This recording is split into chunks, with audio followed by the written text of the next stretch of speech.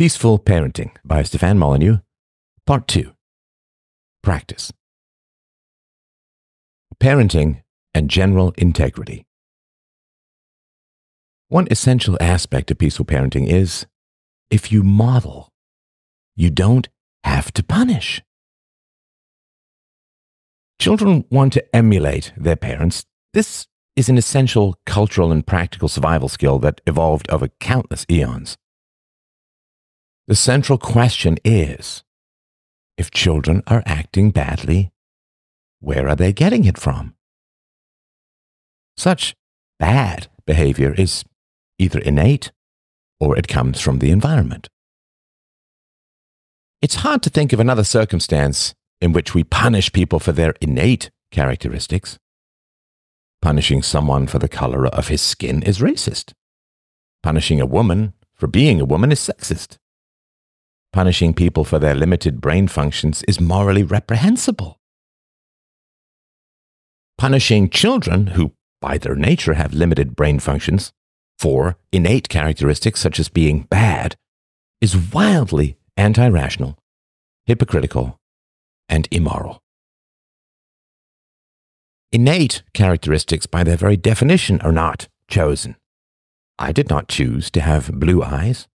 You did not choose your natural hair color. Badness that is innate is not chosen, and therefore the child is not responsible for his or her bad behavior. Babies are unable to walk at birth. They gain the ability to do it at about 1 year of age. Imagine chatting with a mother at the park with her baby sitting on her lap and listening to her tell you how damn lazy her newborn was for not getting out of his crib and getting his own toys. We would view this as monstrous, right? In the development of infancy, babies strive and struggle to roll over, sit up, crawl, and then walk. It is a natural development based upon innate desires and observing their parents walking around. It happens naturally if you let it and if you show it. It's the same with moral development. Babies are born concerned only with their own preferences and desires. They don't think about the burden they place on their mothers by crying for breast milk 3 or more times a night. It doesn't take more than a few months for babies to start empathizing with their parents, trying to feed them back during mealtimes, for example. There is a phase of language development for toddlers that is truly mind-blowing. They seem to learn 12 words a day, and it's hard to figure out where they're getting it all from. Children want to emulate their parents. If their parents are moral and empathetic, those children will follow that path. If their parents are aggressive and punitive, well, sadly, same. Since you cannot morally punish a child for his or her innate characteristics, since we don't do this anywhere else in society, if you believe that children are born selfish, you cannot punish them for their selfishness. If bad behaviors are not innate, which they cannot be since innate behaviors cannot be judged morally, then they must be coming from the environment. It's nature, nurture, usually a combination of the two, but those are the only two choices. If you can't punish children for innate behaviors, what can you punish them for? Remember, children get their behaviors either from their nature or from the environment. Now, parents, to a large degree, choose the nature of their children because they are in control of the most central variable that affects their children. Do you know what it is? Do you know what choice you make that has the most effect on the nature of your child? Of course you do. your choice of who to make a baby with. There seems to be no aspect of personality that is not affected by genetics, and you choose half of the genetics that builds your babies. Let's say you have a predilection for nervous women. Well, you are more likely to have a nervous baby. Let's say you have a predilection for aggressive men. You are more likely to have an aggressive baby. 80% of IQ is genetic. By late teens, if you have chosen an unintelligent mother for your babies, you are more likely to have less intelligent babies. If a mother is obese during pregnancy, her children are more likely to gain excess weight. Adult obesity is a choice.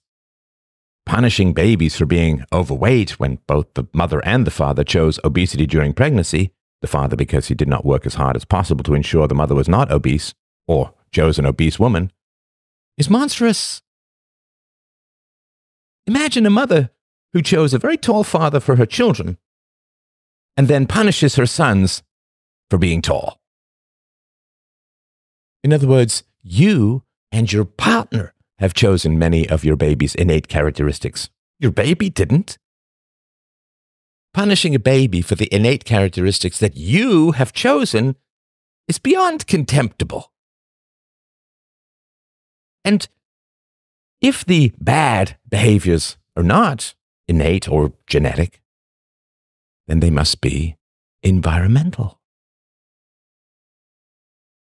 I guess I'm just a little bit curious. Who do you think controls the environment of your baby and toddler? Did they choose your household themselves? Did they choose your family, their mother and father, the neighborhood, the house you live in? Did they choose your income, their sex and race, whether they were breastfed or not, how attentive you are, how empathetic you are, how moral you are? Did they choose whether you put them in daycare or stayed home with them? Did they choose whether or not you are stressed and distracted? Did they choose any medical issues? Did they choose whether they got hit or yelled at or neglected? Did they choose whether you loved them unconditionally? Come on. All babies would choose the best environment if they could, but all babies have to find a way to survive the environment they happen to land in. You are entirely responsible for 100% of your children's genetics and 100% of their environment. You start with being responsible for 50% of their environment and genetics because you are half of the parental team. But the other parent is only on your team because you chose him or her. If you get to choose who is on a team, you are 100% responsible for the composition of that team. Both you and your spouse are 100% responsible for your children's environment. Ah, you say, but the father of my child abandoned me when he found out I was pregnant. Right. You are 100% responsible for your child growing up without a father. The father is also 100% responsible for his child growing up without a father. Full responsibility. It is absolutely essential that you never fail to take less than 100% responsibility for your choices. Everyone who says, well, it's 50-50, is lying through their teeth. Everyone claims that things are 50-50 and then throws all the responsibility on the other person's half. Even people who claim that they are 99% responsible for something always end up blaming the other person more. whatever percentage you claw back from 100% responsibility will be where you end up dumping all your responsibility. Just take 100%. It's the only way to be responsible. Everything else is a cope and a dodge. Once you accept 100% responsibility for your children's environment, you are ready to accept 100% responsibility for your children's behavior. Remember, you are completely responsible for 100% of your child's genetics and 100% of his environment. Babies and toddlers are entirely run by genetics and environment. Therefore, you are completely responsible for your children's behavior when they are young. I'm sure you've had a situation at work when your boss blames you for something he or she did. Remember how frustrating and enraging that was? Welcome to the childhood of parents who blame children for their own parental decisions. I'm sure you've read about cops who plant evidence on innocent people in order to frame them and throw them in jail. Monstrous, right? Exactly. It's not your children who are bad, it's you who are bad. Projection 101. It's a lot easier to punish your children for behaviors you dislike in yourself than it is to improve your own choices. Single mothers often blame the eldest son for the anger they have against the absent father. Is that fair? Of course not. Fathers angry with mothers often take it out on daughters. Is that fair? Teachers frustrated with bored students will literally drug them with methamphetamines rather than admit their own failures as teachers. Is that fair? It's monstrous. You and your spouse control 100% of your children's genetics. 50 plus 50. You and your spouse control 100% of your children's environment. And you dare to blame and punish your children? Parenting and moral instruction. You cannot teach anyone anything that you do not know yourself. I can't teach you how to tie a knot if I don't know how to tie it. I can't teach you Japanese if I don't know how to speak or read it. I can't teach you piano if I only know guitar.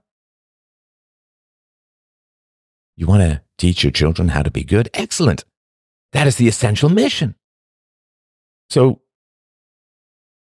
do you know what goodness is? Is goodness obeying people in authority? Good heavens, I hope you don't believe that. Is goodness going through life without upsetting or offending anyone? Absolutely not. That's just setting your kids up for a life of zombie conformity and subjugation to peer pressure. Is it good to never push back against something you don't agree with? Is backtalk always bad? Is it good to give respect to those who have not earned respect? If you think it's good for your children to pretend to respect you when they do not, in fact, respect you, then you are rewarding them for lying and punishing them for telling the truth. So, is it good to lie or good to tell the truth? You can't order them to tell the truth while also demanding that they lie to you. I mean, technically you can do it, but it's kind of insane. Is it good to hold those in authority to the same moral standards they inflict on everyone else? Is it good to have integrity? Or better to be hypocritical? Is it hypocritical to impose strict moral standards on the weak while constantly excusing the strong? Is it good or bad to use aggression to get what you want? Is it good or bad to use violence to get what you want? Is it possible to love someone that you are afraid of? Is fear the same as respect? These are all essential questions, which very few parents even bother to ask, let alone answer. What we all agree on. You'd be very surprised at how much everyone agrees on the answers, as long as the questions are clear. No one believes that it is truly virtuous to just do what you're told. No one believes that powerful people should be excluded from the moral rules they impose on everyone else. No one believes that it is good to use force or aggression to get what you want. No one thinks that hypocrisy is good. No one thinks that lying is good. Everyone is a peaceful parent in theory. It's only in practice that they so often lose control. If you want to be a personal fitness trainer, the first person you need to train is yourself. If you want to be a piano teacher, the first person who needs to learn piano is you. If you want to teach medicine, you have to learn medicine first. If you want to teach your children to be good, you must first become good yourself. That way, you can model best practices rather than hypocritically punish badness. Fat fitness trainers. If you had a chain-smoking, obese personal fitness trainer, would you take what he had to say very seriously? If he was desperate to make you fit but had no credibility with you, what would he do? Let's say that someone was going to pay him $1 million if you lost weight and gained muscle mass, and he had to do it right away, and he also had to keep on smoking and overeating. How would he approach this task?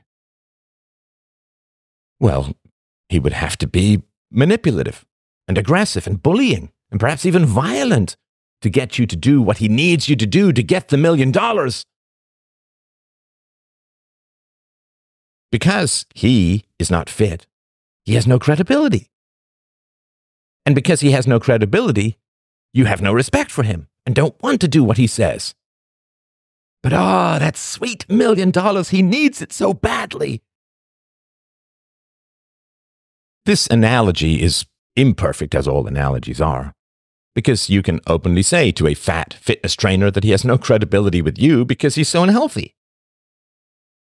Imagine an abused child saying to his raging parent, "I won't learn goodness from you because you are a very bad person." Yeah, that kid probably wouldn't make it. It's certainly not worth taking the chance. Instead of focusing on how good your children are, you need to look in the mirror and ask yourself, how good am I? If you try to teach your children how to be good, but they don't believe that you are good, you enter into an endless, desperate, pitched battle where they try to escape your hypocritical rules and you chase after them, pleading, threatening, and bullying. You cannot teach what you do not model. You cannot model what you do not know. If you don't know what goodness is, and you don't manifest it daily, then expecting your children to obey you or be inspired by you is beyond ridiculous. It's pathetic, really. Physician, heal thyself. Peaceful parenting and ego. There is a very strange phenomenon in the modern world. People say that becoming a parent robs them of their identity, and they end up just doing everything for their children and have nothing left over for themselves. I find this bizarre on many levels. I've never sacrificed anything by becoming a parent. It's true that for about 10 years I didn't write any books. Before that, I wrote 1 or 2 books a year. But so what? I've been very happily married for over 20 years. It's true that after I got married, I haven't dated anyone else. But so what? Have I sacrificed anything by studying philosophy and striving to live morally? Sure, of course, on occasion. The world is not overly friendly to truly moral men and women. But overall, it has been an enormous positive. I have also pursued a rigorous exercise regime for 40 years, tens of thousands of hours spent sweating and grunting and panting. Has that been a tragic sacrifice? Compared to what? Compared to being overweight, short of breath, low on energy, sleeping poorly, being unattractive to my wife and myself, losing 10 to 20 years of life? Please!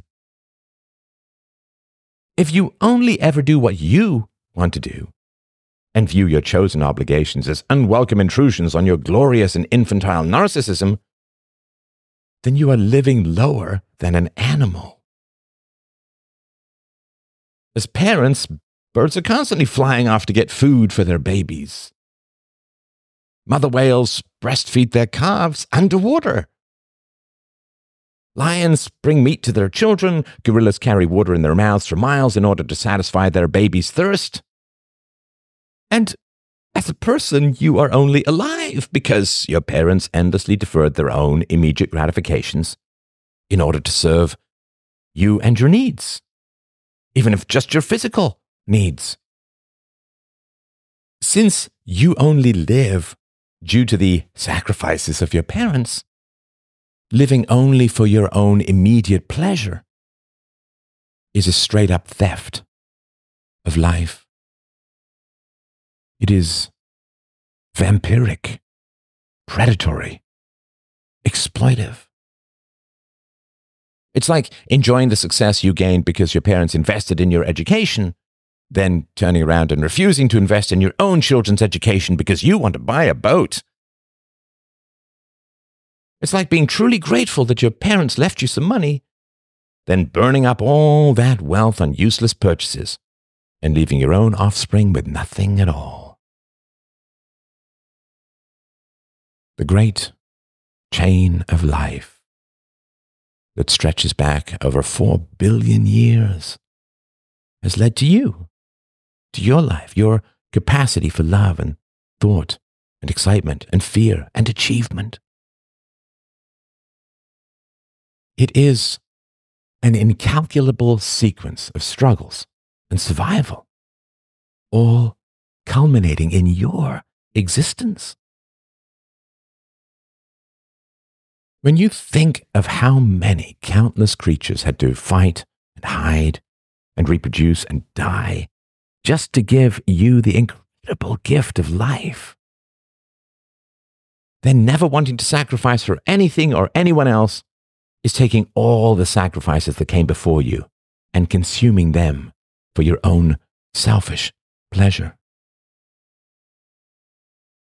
Your ancestors struggled to bring you life so that you could continue their continuity. Parents have children so that those children will also have children. How many parents would bother having children if they knew in advance that they would never experience the joys of becoming grandparents and watching the bloodline continue. You are alive. You possess the great glory of existence on the grounds that you pay it forward and bring life to others, just as life was brought to you. Human life is the greatest gift in existence because we alone have the power of abstract thought and morality. Every other life form can only be, but we can be good. Every other life form has only virility. We also have virtue. We carry within us the divine whispers of conscience. Other creatures are merely programmed by lust and hunger and hormones to eat and sleep and reproduce. We are angels. Other creatures are mere machines of consumption and reproduction. We can create glories of art, philosophy, humor, and inspiration. Other animals can only blindly create more of themselves. You don't have to reproduce. Of course, 10% of married couples struggle with fertility, and that is a great tragedy. But we only exist as the result of millions of generations of death and struggle, going back billions of years.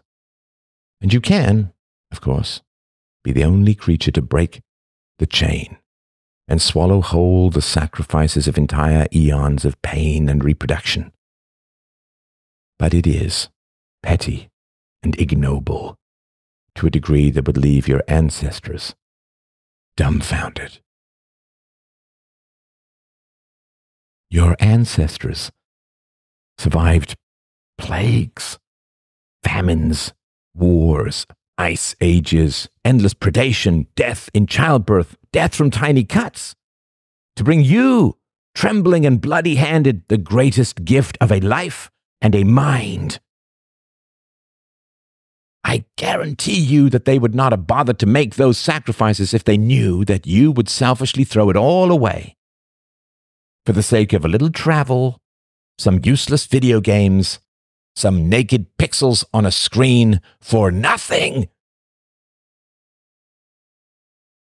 If you enjoy your life but don't give it your all to pay it forward, you are staggeringly selfish. If you don't enjoy your life, that is most likely because you are too selfish to have children. Your life is not just for you, because you did not create your life. Your life exists for the continuance of life. Your life only exists because prior life continued. You're like a runner in a baton race. You take the baton in order to pass it forward, to pay life forward. Your ego only exists because your ancestors subsumed their egos to a larger purpose. The purpose of having and raising all those brave souls who led to you. The penultimate selfishness is consuming other people's sacrifices for the sake of your own vanity. Perhaps you have very pretty eyes. Do you know the billions of years of evolution, of survival and brutal natural selection that it took for you to possess eyes at all? Perhaps you are very smart. Do you understand how many less intelligent people had to perish in order for your brilliant genes to flourish? Perhaps you have great reflexes and are good at sports. Do you grasp how many slower, less coordinated people got violently dumped out of the gene pool for your physical excellence to triumph? If 100 older people sacrificed their lives so that you could survive some disaster, how would they feel if they could see you wasting the existence they died to provide you? What about 1,000 people? 1,000,000? 1,000,000,000 generations? It is incomprehensible to me that people waste their lives. And there is no bigger waste than avoiding parenting. You are not sacrificing your ego by becoming a parent. You are fulfilling your potential. It cannot be possible that by creating 1,000,000 egos in the future, your ego somehow loses out. If I took $1 from you and gave you back $1,000,000 in the future, would you feel ripped off? Would you rail against my theft? That would be madness. The joy of creating, nurturing, and raising life is beyond compare. Taking a child from squalling infancy to rational adulthood is like raising a dead city from the desert and filling it with brilliant people. We can never be truly happy by selfishly exploiting the endless sacrifices of millions of people. Taking an infinity of hard-won gifts and then squandering them on our own selfish pleasures, what a shallow, ridiculous, petty, and predatory existence. You don't have sexual desires for the sake of satisfying your ego. Such desires are for the sake of bringing brilliant new life into the world. For women, your youthful beauty has great value so that one man will be happy to fund the creation and survival of an entire family. It is not for you to bounce from one place to another having sex with strangers in return for a travel budget. Your beauty is not for you to get free dinners, free money, free tickets, subsidized apartments.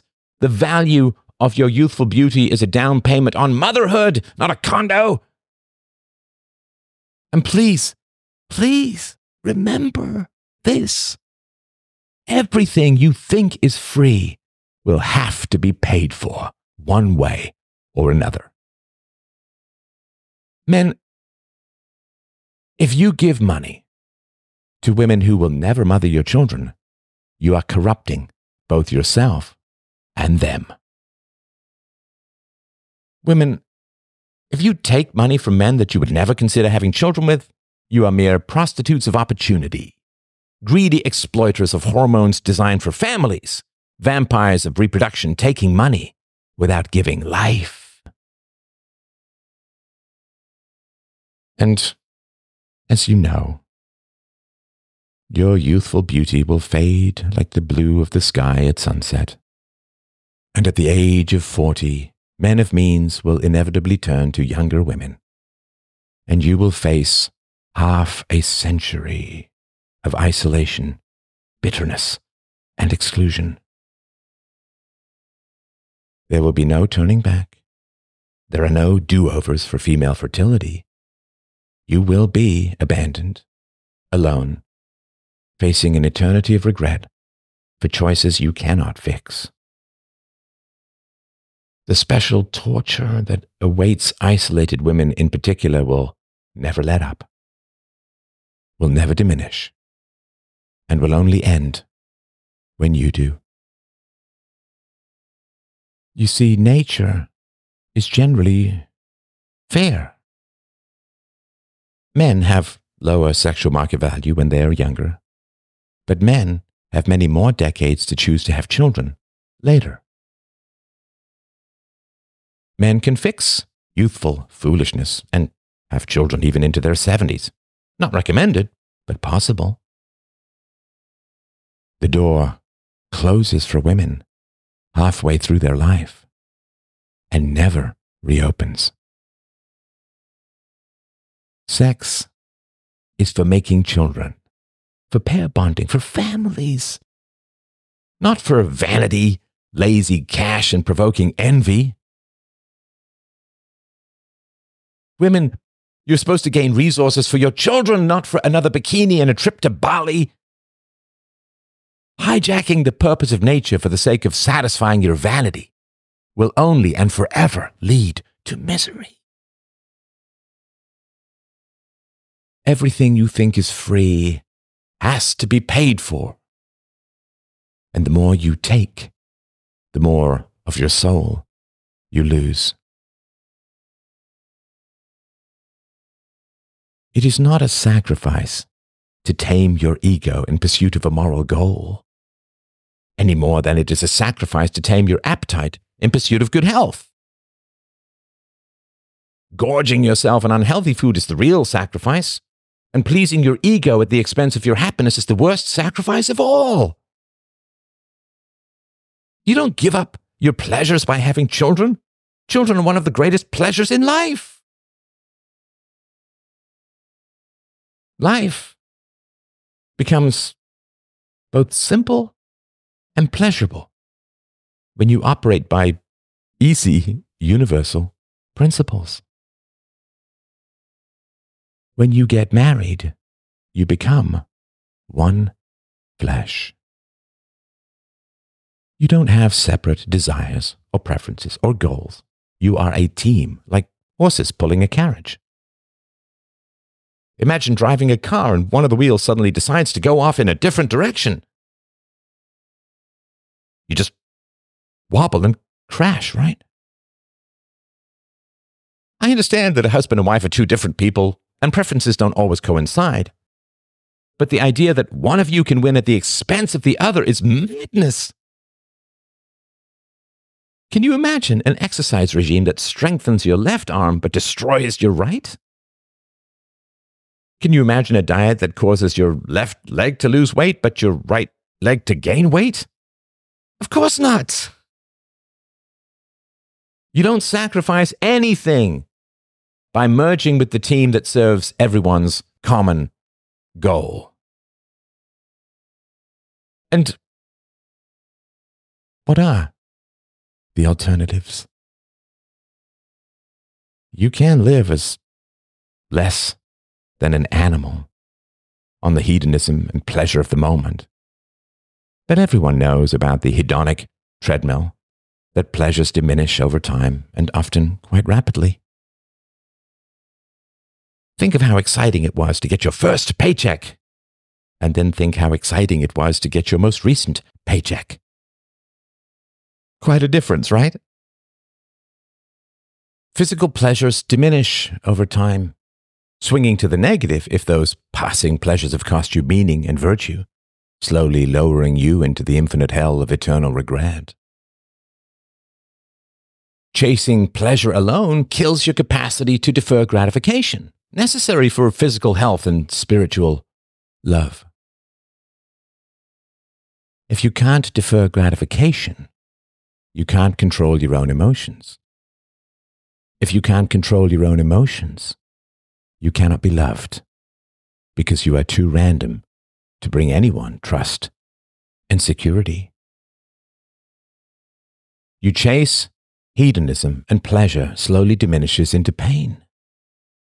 But by then, you have often lost the capacity for virtue, integrity, love, trust, and meaning. Those, like me, who try to counsel you out of pursuing hedonism are actually desperately trying to increase your happiness. Like a dietitian trying to get you to eat better so you don't get diabetes and lose your eyesight. When you're blind and hobbling around on one foot, you will think back on your candy and cheesecakes with rage and bitterness. All that was pleasurable in the moment has turned to the agony of regret. And all this happens when you still have decades to go in life.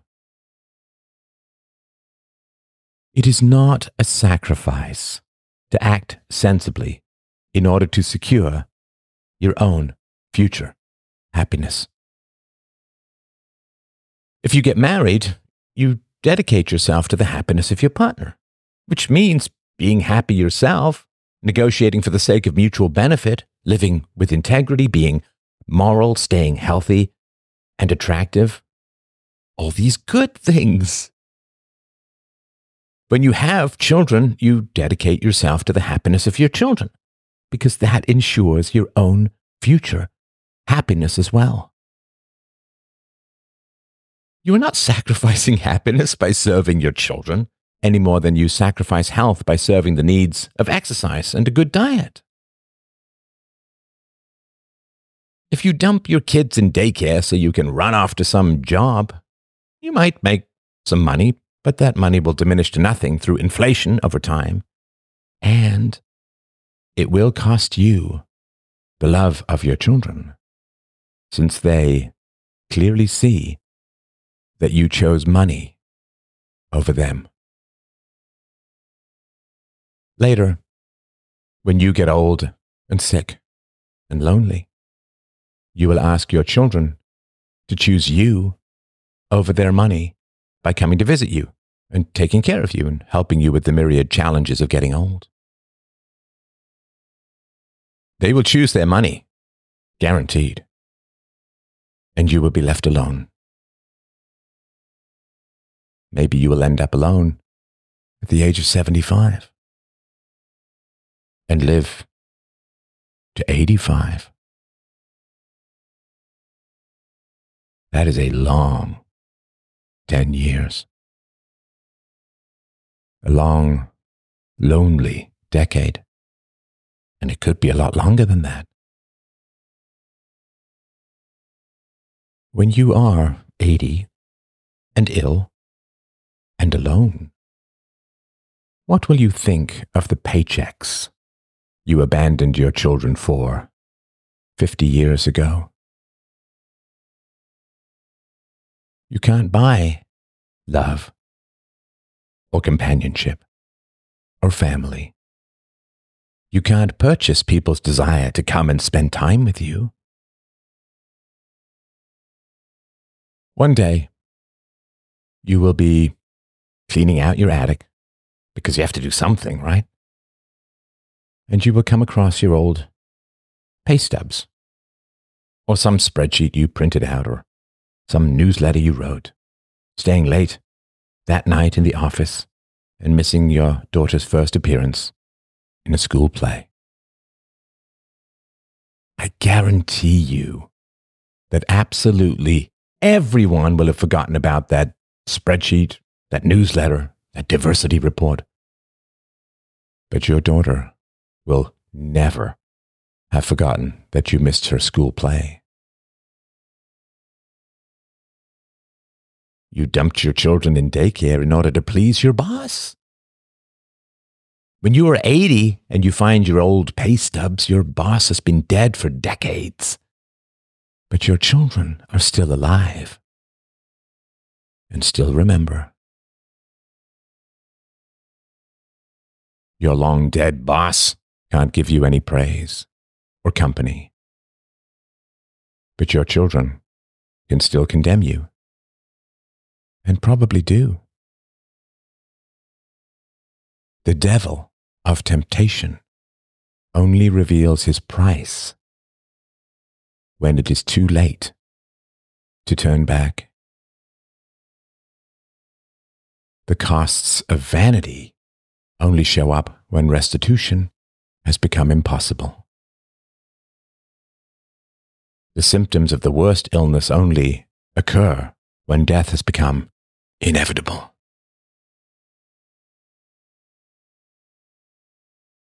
Do you think you are getting away with anything? Everything is recorded.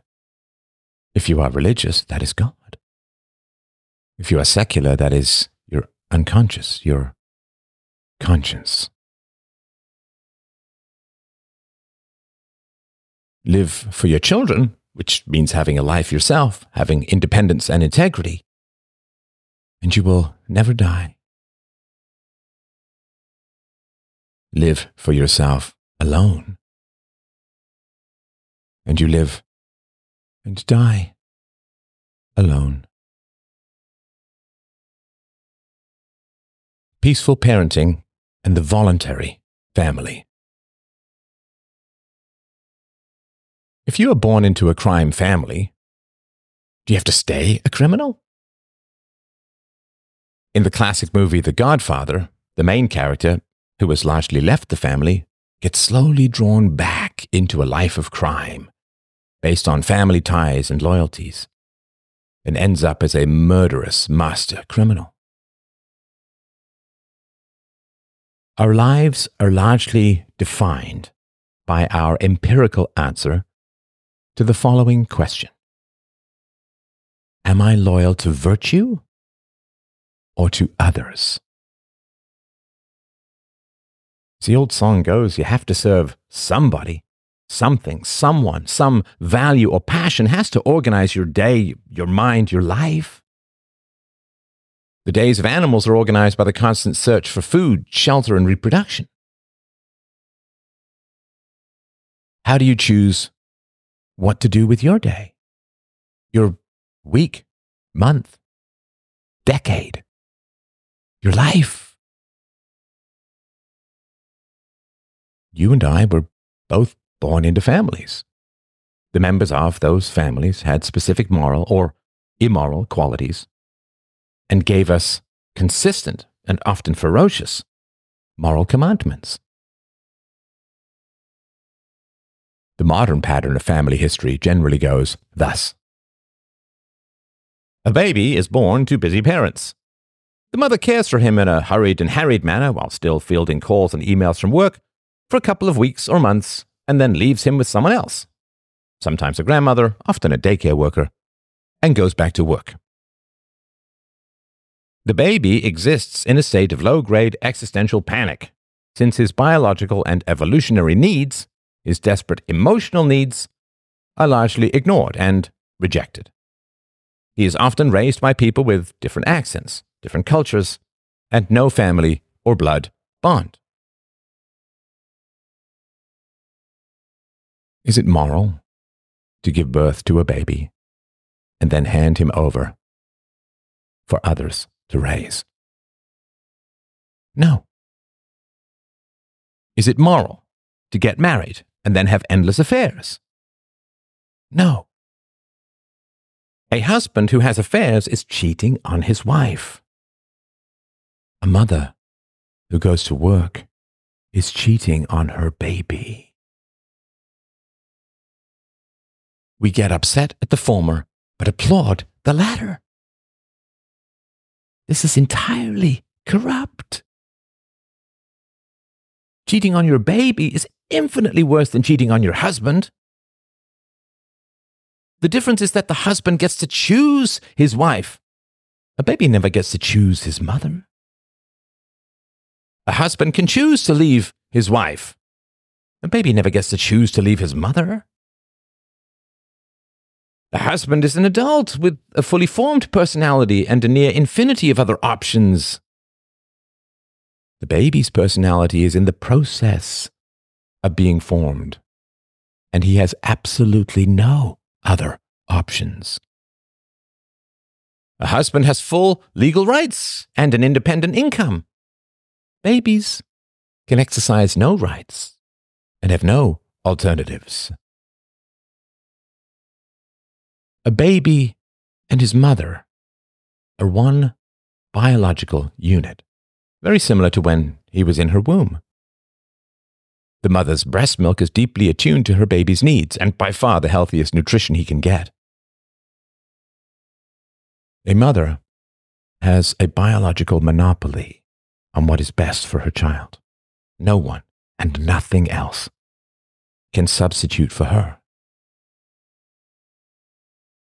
Cheating on your baby is infinitely worse than cheating on your husband. And what lesson does it teach your baby? That family matters less than money. That serving economic strangers is infinitely better than deeply parenting your own baby. that instincts mean nothing, that strangers, ambition, and money mean everything, and that the weak must suffer so that the selfish can feel valuable. Why do new mothers go back to work so quickly? If they stay home even for a year or two, that is just a stronger bond to break when the toddler is left with strangers. A child's personality is largely formed by the 6th year of life. Babies left in daycare for 20 hours a week show the same levels of psychological trauma as babies completely abandoned by their mothers. In adult time, it's only 8 to 10 hours a day. In baby time, it is an eternity. Working mothers with little children experience the highest levels of stress hormones in the world. A baby whose needs are denied experiences the environment as extremely dangerous because, evolutionarily speaking, it has to be war, plague, or famine that is keeping his mother from him. Why do new mothers go back to work so quickly? Because of peer pressure. Because of propaganda. Because they have been told that being a mother is boring and unimportant, but that having a boring and unimportant job is essential. Because they are told that they are completely replaceable to their baby, but irreplaceable to their boss, to the economy, to their clients and customers. Because they are bribed with the spare change of their leftover salaries. After childcare expenses, extra transportation and clothing costs, endless taxes and deductions. Because they do what they are told, not what is right and good. They have placed the arguments and opinions of others infinitely higher than what is good and right and best for their babies. That is their choice. They are loyal to others, not their babies, not virtue. But a fascinating switch occurs later in life, a highly instructive reversal. When these mothers are young and ambitious and in control and want money, approval, and prestige, then loyalty to others entirely trumps loyalty to family, to their babies. However, when these mothers age, and the fathers too, of course, suddenly family becomes everything. And their adult children owe them loyalty, love, time, attention, resources, and grandchildren as well. When their children are young, these parents choose loyalty to others over loyalty to virtue, the virtue of connected and peaceful parenting. But when their children grow up, now, suddenly, these parents demand loyalty to family over loyalty to others. While it might be true that when you were a baby, I chose loyalty to others over loyalty to you, now that I am old, you must choose loyalty to me over loyalty to others. This is a truly wild reversal. And the amount of propaganda piled up to cover this massive switch is truly astounding. Of course, this is scarcely an original observation. The famous Harry Chapin song, The Cat's in the Cradle, traces this emotional journey. But he is a songwriter, not a philosopher, and so cannot exhume the moral principles at the root of this betrayal. Loyalty to virtue. So, are we loyal to others or to virtue? Is the word family a reasonable substitute for virtue? Is the word family a description of a mere genetic relationship, or does it describe a blood loyalty that is manifested in actual reality? Does the word parent refer to a biological relationship, or does it describe the act of parenting? Are you a parent? If you do not parent? Are you a family? If no one is loyal to kin? Does father mean sperm donor? Or does it refer to the multi-decade time, emotional, and moral investment required to be a father to your children? Are you a mother if you don't breastfeed your baby and leave him for most of the day with strangers? Are you a parent if daycare workers and teachers mostly raise your children? Well, duh. Is an open marriage a monogamous marriage? Of course not. Women often complain about the double and triple standards they're subjected to. But they would never be enslaved to these contradictory perspectives if they just put their children first. I remember one television sitcom where her mother, at work, memorably complained that, "When I'm home, I want to be at the office. When I'm at the office, I want to be with my baby."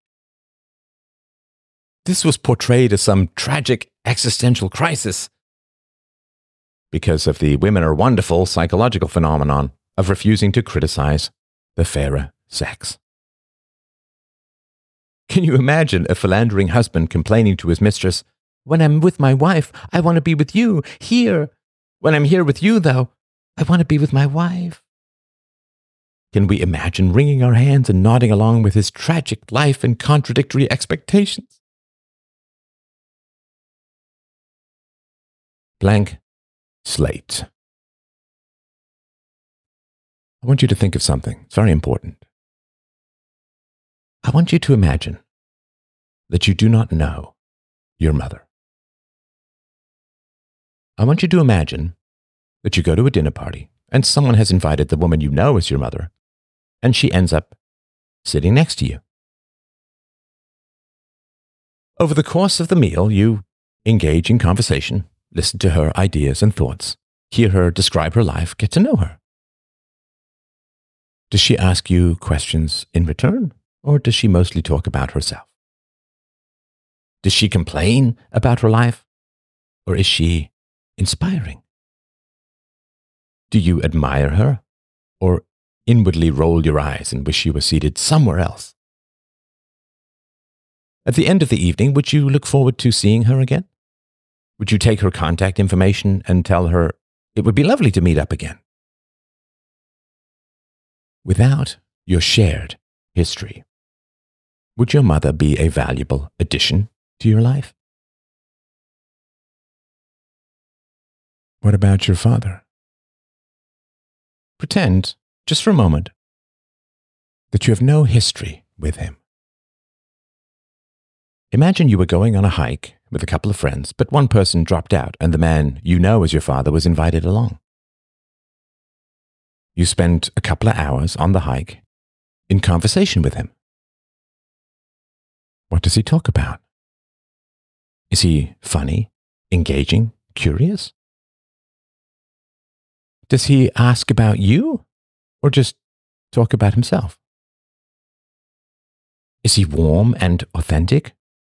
Or does he brag and status signal? What does he say about his life? Is he noble, virtuous, inspiring? After the hike, would you exchange phone numbers and hope to meet again? What would you think of your father if you had no history? Would he be in your life if he did not raise you? Does he provide active value in the present? Or did you just spend unchosen time together in the past. It's a funny thing that adults think that there is ever a time that they can stop providing value and just coast on historical momentum. It seems kind of inevitable that parents who don't actually do much parenting, or who are violent and aggressive, claim that the category called parent is deserving of unending love, loyalty, and devotion. If their adult children resist their will, those parents say, "But I'm your mother." Fair enough. Did you, mother? But I'm your parent. Okay. Did you actually parent? Or did you wander off to make a few dollars? Then hit your children, yell at them, ignore them, call them names? Did you dump them in terrible schools and let them be indoctrinated and bullied? Did you tell them to resist peer pressure while giving in to peer pressure yourself? When they were teenagers, did you help them find good boyfriends, girlfriends? Did you monitor their social circles to ensure that no creeps and criminals got through? Did you spend thousands of hours teaching them the skills necessary to virtuously succeed as adults? Did you teach them how to live morally, or just kind of live with them under the same roof? Were you a parent or a landlord or a roommate? Where did your loyalties lie? With strangers? With propaganda? With manipulated social expectations? With money? With ambition? With your career? Did you ensure that your children were surrounded by good, safe, moral people? Or did you let dysfunctional relatives surround them and interfere with their moral development? If your daughter told your son to do something wrong, did you say that being good was more important than obeying blood relatives? Did you loftily instruct your children to serve virtue, not others, while then avoiding parenting by serving others, not virtue? You owe your children everything. That is the inevitable contract of reproduction. You owe your children everything. Your children only owe you justice. Justice is paying what you honorably owe. If you borrow $1,000, it is right and just to pay it back. If you honorably invested in your children, they will enjoy spending time with you as you age. You won't have to force them, bully them, manipulate them, gaslight them, abuse them. They will enjoy your company as a plant enjoys sunlight, naturally, easily, inevitably.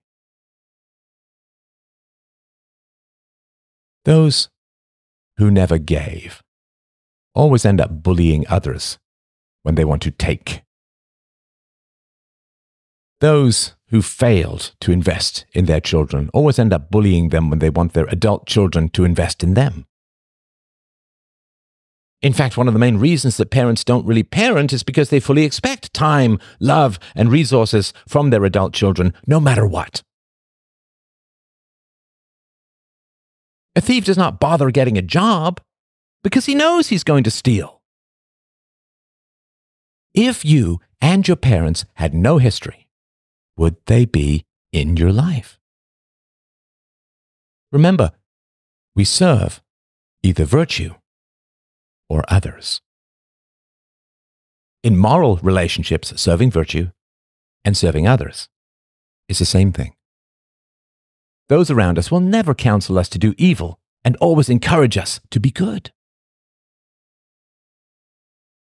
those we have corrupt relationships with constantly counsel us to do evil under the pretense of doing good. Yeah, you go, girl. Go to work, leave your kids in daycare. It teaches them social skills and also shows your daughters what a strong, independent career woman looks like. In life, the best strategy is treat people the best you can the first time you meet them. After that, treat them as they treat you. Babies, toddlers, and children don't have the first option, but they sure as heck have the second option when they become adults. We cannot reasonably complain about the immorality of the world if we constantly reward immoral people. Once you make a genuine commitment to virtue, your life becomes enormously simplified.